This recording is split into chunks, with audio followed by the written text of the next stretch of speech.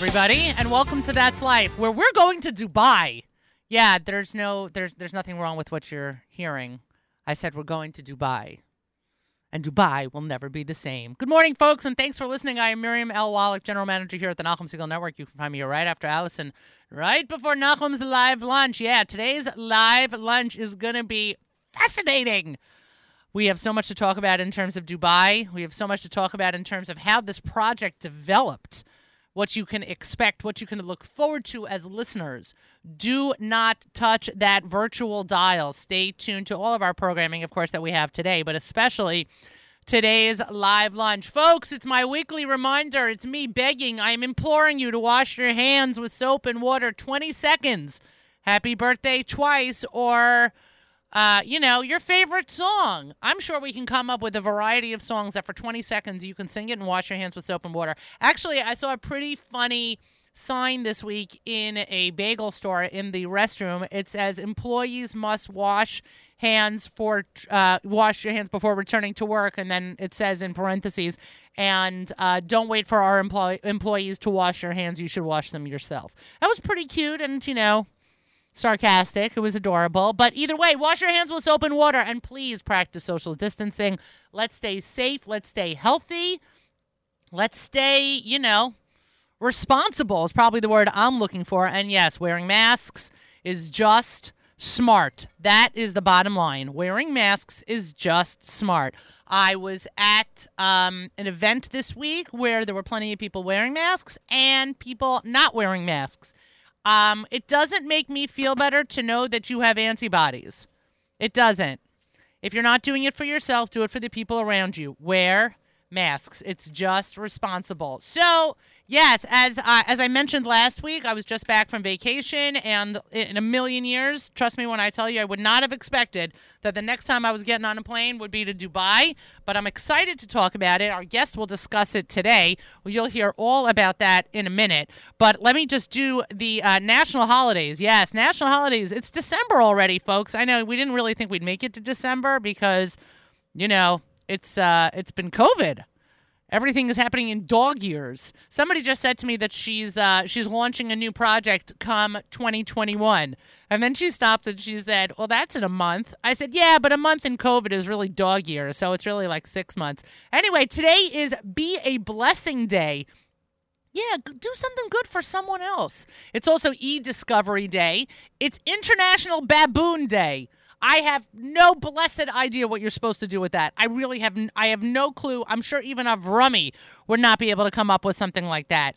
But something for that, I should say. It's also International Day of Persons with Disabilities. So shout out to all our community members who are living with disabilities and thriving with their disabilities, and shout out to their families and the organizations who support them. 100%. We are proud of you. Let's do my fortune cookie, and then let's get to my guest. Today's fortune cookie. The coming month shall bring winds of change in your life. Well, that's right.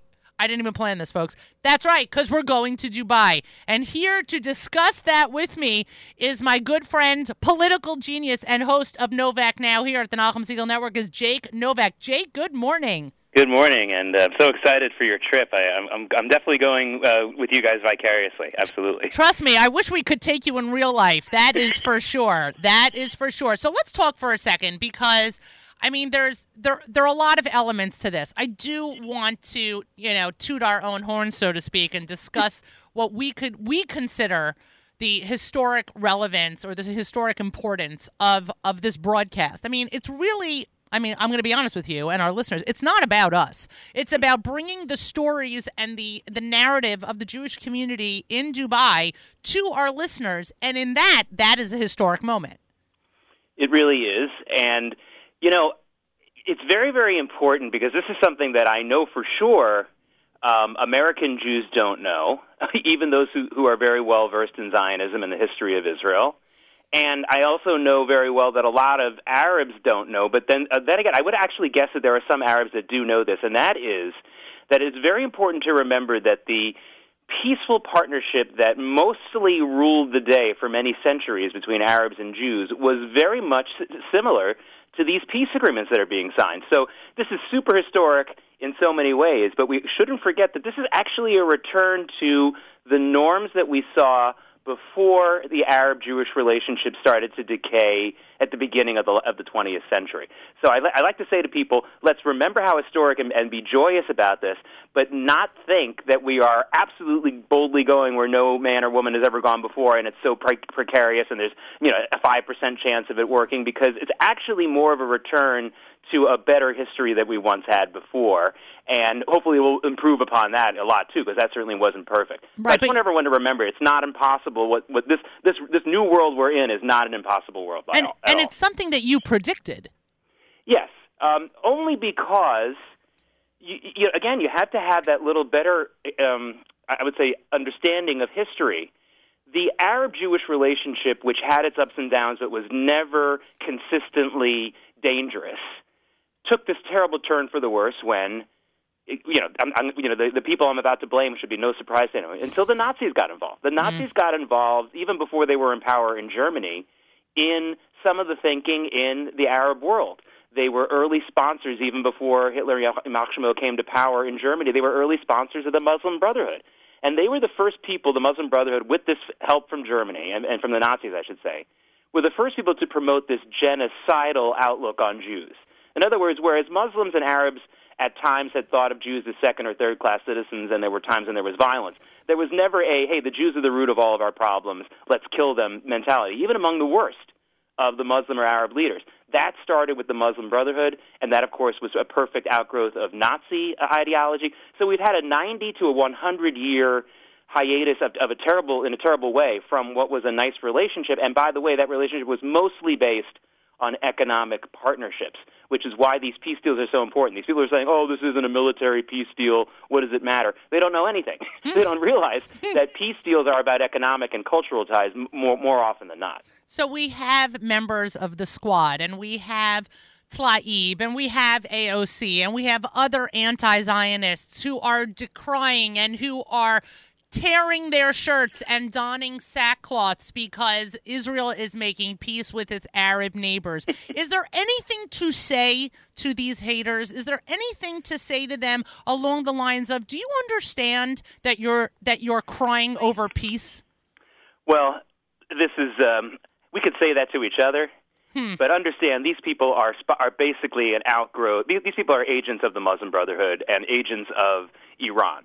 So they're actually not, it's not like they're looking at this objectively and saying, this is bad.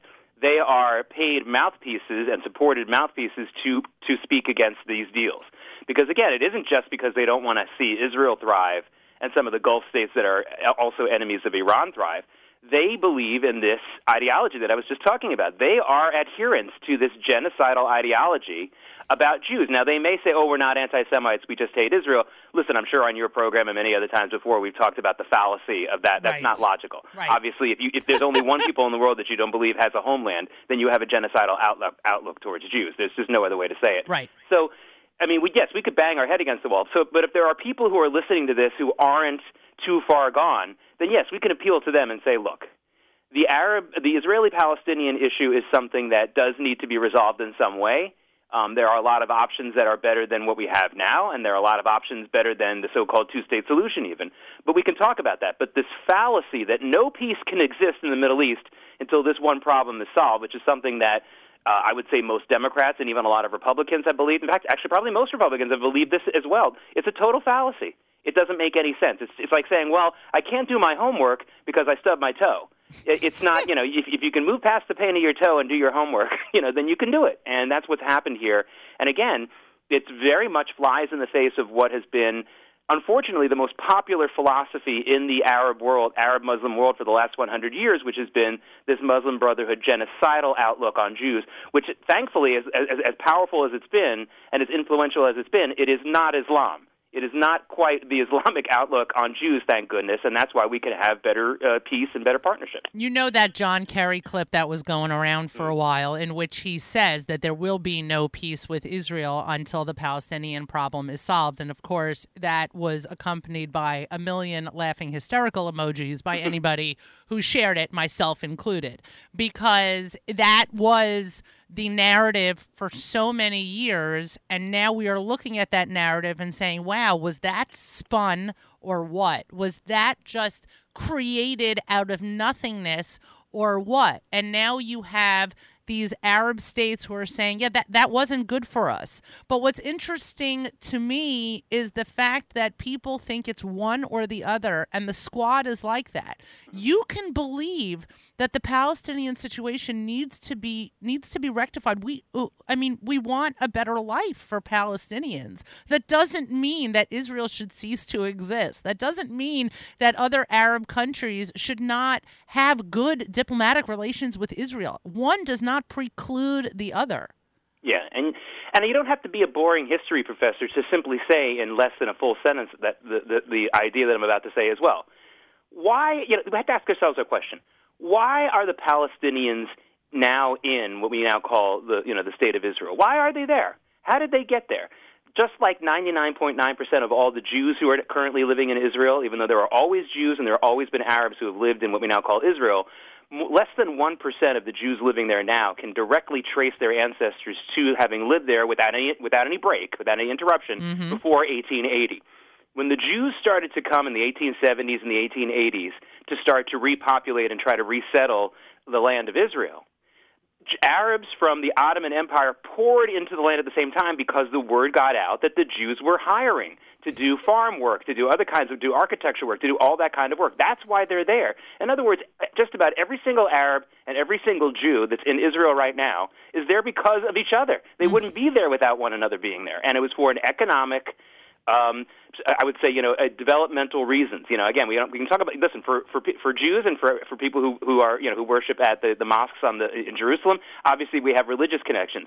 But the point is, we're there physically because of these economic partnerships that were forged. So for the Squad and for these other people who say, oh, this can't work, the Jews came out of nowhere and took this and took that, it's just not true. There were about 40,000 people living in Israel total before any of these other developments began in the mid to late 19th century. So they were there for what is actually, again, what I consider to be a historical reset. Let's start building the Middle East together again, like we did from what I would say 1870 to roughly 1930, when things fell apart after the Hebron massacre in 1929. Let's get back to that work, because there's a lot of work to be done, and thankfully there's a lot of genius in Israel and a lot of money in the Arab states, in these Gulf states, to work together. And there's really no limit to what can be done. And do you think Saudi Arabia is next? Are they jumping on the bandwagon next? Yes, I think so. They're going to want to see how much trouble they're going to get into with the potential new administration if they do go full hog into a partnership with Israel. But I actually think that in the end they're going to do it either way, because let's say they hold off and they say, well, what's going to happen with this administration? And then again, judging if there's no overturning of the election, which obviously seems to be a little bit more of a remote possibility every day. Right. There's going to be some kind of deal. If there's a real strong pursuit of a deal with Iran, I think that Saudi Arabia will even be more inclined to join in more openly with Israel. And if that fails, then they'll say, hey, our partnership with Israel really helped avoid that problem. And then, so again, either way, I think they probably just save themselves some time and do it now and make an announcement now. But I can understand why they want to hold off. But I don't see any scenario where it doesn't look like to the Saudi royal family, and in particular Crown Prince Mohammed bin Salman, I don't see any scenario where he doesn't look at this 6 months to a year from now, or even 3 months, and say, we really should make this deal now, because there's the downsides are much worse. So forget Pesach in Dubai. We're looking at Pesach in Riyadh. I mean, the number of programs going on right now that are transporting by the plane load the Israelis looking to go on vacation, to get out of Dodge a little bit, who are all heading to Dubai for multiple reasons, both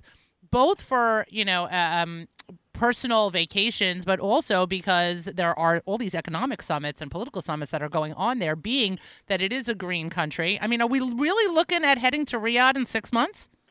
Well, you're looking at, I think so. And I think also, you talk about vacation, you talk about, it's actually, there already has been obviously some kind of business dealings going on, but when Israelis or even Americans who were doing business in Israel wanted to then go to Dubai and vice versa, they would have to do it through Europe. It was like 15 hours out of their way, if they were lucky, if they didn't have to just sleep over one night. These direct flights, being 3 hours, have saved more than a day's worth of business for a lot of people. Right. So that's a huge deal. Riyadh, I'm not so sure about. Not because I think it's what kind of a city. I think of when I think of doing these Pesach tours in crazy foreign lands, I always think well, where's the Jewish history there? And we know for a fact that there was a large Jewish community in the city of Medina. Now I don't know how the Saudi government's going to feel about Jews having a Passover in one of their holy cities. But there's a specific it's funny. Muhammad had an issue with the Jewish community in Medina, which was quite large. So we can have some fun talking about the history there, and maybe not staying there for Pesach. Maybe we can get a tour and find some of if there's any kind of remains of the Jewish settlements there. But no, I really think this is that's very important. And again, this is all so important when we compare this to the peace deal that we've had with Egypt, for these 40, 50 years, because 45 years, I guess, or 42, because there was never much of a cultural connection there. Yes, Jews were able to go to Egypt and visit the pyramids and stuff like that, but there was never really an economic connection. There was never really a cultural exchange, and that's not completely it's hard to understand why. The more we're learning now about the Muslim Brotherhood in Egypt over the years, the more we realize that Sadat and then Mubarak had to juggle them very difficultly. It was very difficult for them to keep the Muslim Brotherhood at bay. I'm not exonerating them for any of the things that they did, but a lot of times they had to be nice to them, and sometimes they had to be mean to them. And so any chance of a real cultural bond with Israel was always a long shot. Now, these other countries, not only are they not really, not only do they not have the Muslim Brotherhood as a major political movement within their countries, but Saudi Arabia just declared the Muslim Brotherhood a terrorist organization. Right. And, that means all the other Gulf states are going in that direction as well. So they're really just saying these guys are illegitimate. They're not just jailing them for a while and then letting them out of jail and doing this little cat and mouse game like Mubarak did for so many years in Egypt. They're really trying to get rid of them, and that predated this deal with Israel. We knew 3 years ago and 2 years ago that Mohammed bin Salman was starting to purge the clerics in Saudi Arabia who were anti-Israel and anti-American. We knew that when he was putting half the princes in Saudi Arabia up in sort of a house arrest at the Riyadh, the Ritz-Carlton, that he was expecting them to change their tune about the U.S. and Israel. So this is not just because of the peace deal. Well, I got to tell you, I'm not really ready to say the words JM and the AM from Riyadh or JM and the AM from Medina. Those are two sentences. It's going to take me a little bit longer to swallow. You're listening to That's Life here at the Nachum Segal Network. Jake Novak joins me this morning. We're discussing the upcoming trip to Dubai. Again, I mean, that's a sentence I never thought I'd say either. But so many things have been in the work in the Gulf region for so many years. I guess this was meant to be. Let's talk for a second, though, about the, shall we say, assassination or the relief of the earth from the nuclear mastermind in Iran. Now, there have been issues from the Israeli State Department warning travelers heading to Dubai that there are concerns of repercussions for this assassination against Israeli tourists. Now, there also obviously have been, shall we say, theories as to why this assassination took place when it did. I think that we're giving people a lot of credit as to saying we're trying to take care of business before the change in the U.S. administration. But as somebody very aptly mentioned on Twitter, these assassinations don't happen overnight. They take years of planning. So you take the opportunity when it comes to you. Don't think that it is politically motivated as much as motivated as saving the earth. Right. Yeah. And look, this guy. I mean, I said on the Novak Now edition we had on Monday. We should stop calling this guy a nuclear scientist. It makes him sound like he's some kindly guy in a white jacket who was just working with some beakers and test tubes. He was the number one weapons technologist in the world, the number one weapon villain, whatever you want to call him, and he had been for a long time. And so, calling him a scientist and all that kind of stuff is like saying he's calling him a man. I mean, that's not the thing that you need to know.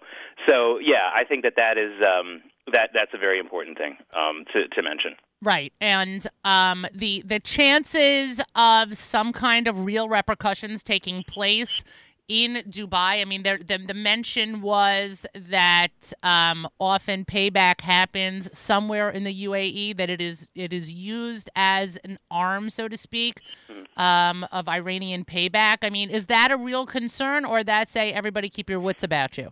Well, it's always a concern, but they really have. They were threatening after the killing of Soleimani, the head of the IRGC, almost exactly a year ago, by the way. That's a heck of an anniversary there, Jake. Yeah, of the Islamic Revolutionary Guard Corps, and I called the world's number one bad guy. I mean, he was forget about using any other adjectives for him. He was the number one bad guy in the world. He was the number one organized murderer leader in the world.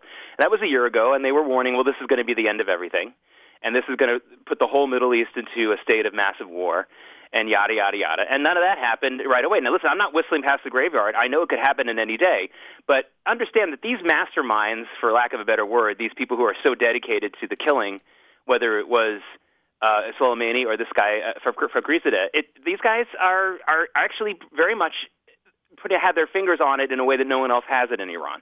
Most of my Iranian sources have told me that, well, yes, there's other people who are very willing to do murder and do these kinds of things in Iran, but they are not as capable. They don't know where they don't know where all the bodies are buried, or where they want to bury all the bodies. So that's a very important fact that we should remember. Just to feel a little bit better about it, and understanding that these are enemy combatants. These are people who have killed thousands of people and threatened the lives of millions, and that is not an exaggeration on either point.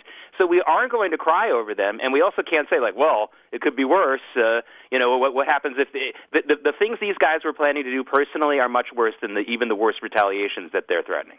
And I want to be able to end on a positive note. I want to talk for a second about, you're a very big picture thinker, and the depths of your historical knowledge often just continue to stun me, even though I don't think at this point they should, but they still do. So looking 5 years down the line, Jake, tell me how you see relationships developing between Israel and other Arab countries. What are we looking for? I mean, 5 years ago, I'm not sure people like me would have ever imagined that we'd be where we are. But tell me, somebody like you, with the perspective that you have, where do you see things in 5 years?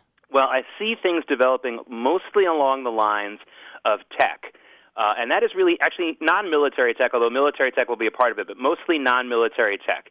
And here's a little tell that I got from this. I was expecting this as a fact, but I didn't expect that this would be said openly and so publicly. If you remember the peace deal signings back in September, when Bahrain and the UAE guys both got up there, and then you'll notice that when they made their little speeches, and by the way, they were both under everyone spoke for less than 3 minutes, including Netanyahu. Someone needs to talk to Shul presidents about this. I was going to say, because it wasn't a Shul pulpit. Yeah, exactly. I know, it's such a great job. Yeah. But both the Bahraini guy and the person from the UAE both mentioned the children. Now, when we hear this on television, we're thinking, oh, this is like the Whitney Houston, I believe the children are... No, that's not what they were talking about. They were literally talking about their adult children, their next generation young people in their 20s and early 30s who, guess what? There's not enough jobs for them in the oil industry, and the oil industry is shrinking in many ways. And they've got to think of something else for these kids to do. Kids, they're adults, and they're very tech savvy.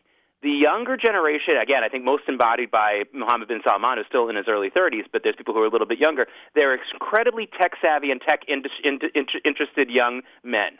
And they're really into anything that kind of gets a gee-whiz reaction out of them. And so as anyone knows who follows the tech world, Israel has got to be mentioned. When I first got into the financial news full-time in 2000, I'd been in local news for 6 years before that, I thought to myself, well, maybe once in a while I'll be able to slip in an Israel story. Nod, nod, wink, wink. No, actually, I couldn't go more than a couple of days without putting in Israel stories all the time. I was actually forced to do it, even if I didn't want to, and I certainly wanted to. So I think that is where you're going to see the most developments. You're going to see these incredible technologies that Israel is going to develop, and with the financial backing of Dubai and Bahrain. We were talking about, we've always talked about Israel as startup nation. Now listen to this term and remember it really well. The term now for Israel should be scale-up nation. Ooh. Because the money that's going to be coming from Dubai and Bahrain and other places like that will be able to take these little startup companies, and instead of just making them good enough to sell off to a big American company one day, which has been the model, now it's going to be like, how can we scale up these countries with this money that we're getting from our partners in our neighbors to be very, very large, which again brings us back to what I was talking to you about in the beginning, a reset to where we were 90 years ago when the king of Egypt and the government of Egypt, which had Jews in it, by the way, thought of the Jews who were creating a state in Israel and were hoping to at that time in the 1910s and 1920s. They were saying to themselves, let's let the Jews get a state here because this is going to help us economically develop and get out from under the thumb of England and France, which is what they wanted. And so now we're back to that. 100 years later, we're back to the future, back to this point of view where the Middle East says to itself, hey, we're not belligerent against the United States or the EU, but we want to be independent of them, and we want to have our startup companies be able to develop here in Israel and not have to rely on Intel or IBM to buy them as soon as they start up. Scale Up Nation, you heard it here first. My word. I mean, you gotta do something. You gotta copyright that, Jake. You gotta copyright it and copyright it now. Jake Novak again hosts Novak Now Thursday mornings at 11 a.m. only here at the Nachum Segal Network. Jake, I thank you so much for your time and, of course, for your perspective. And salam to you, my friend.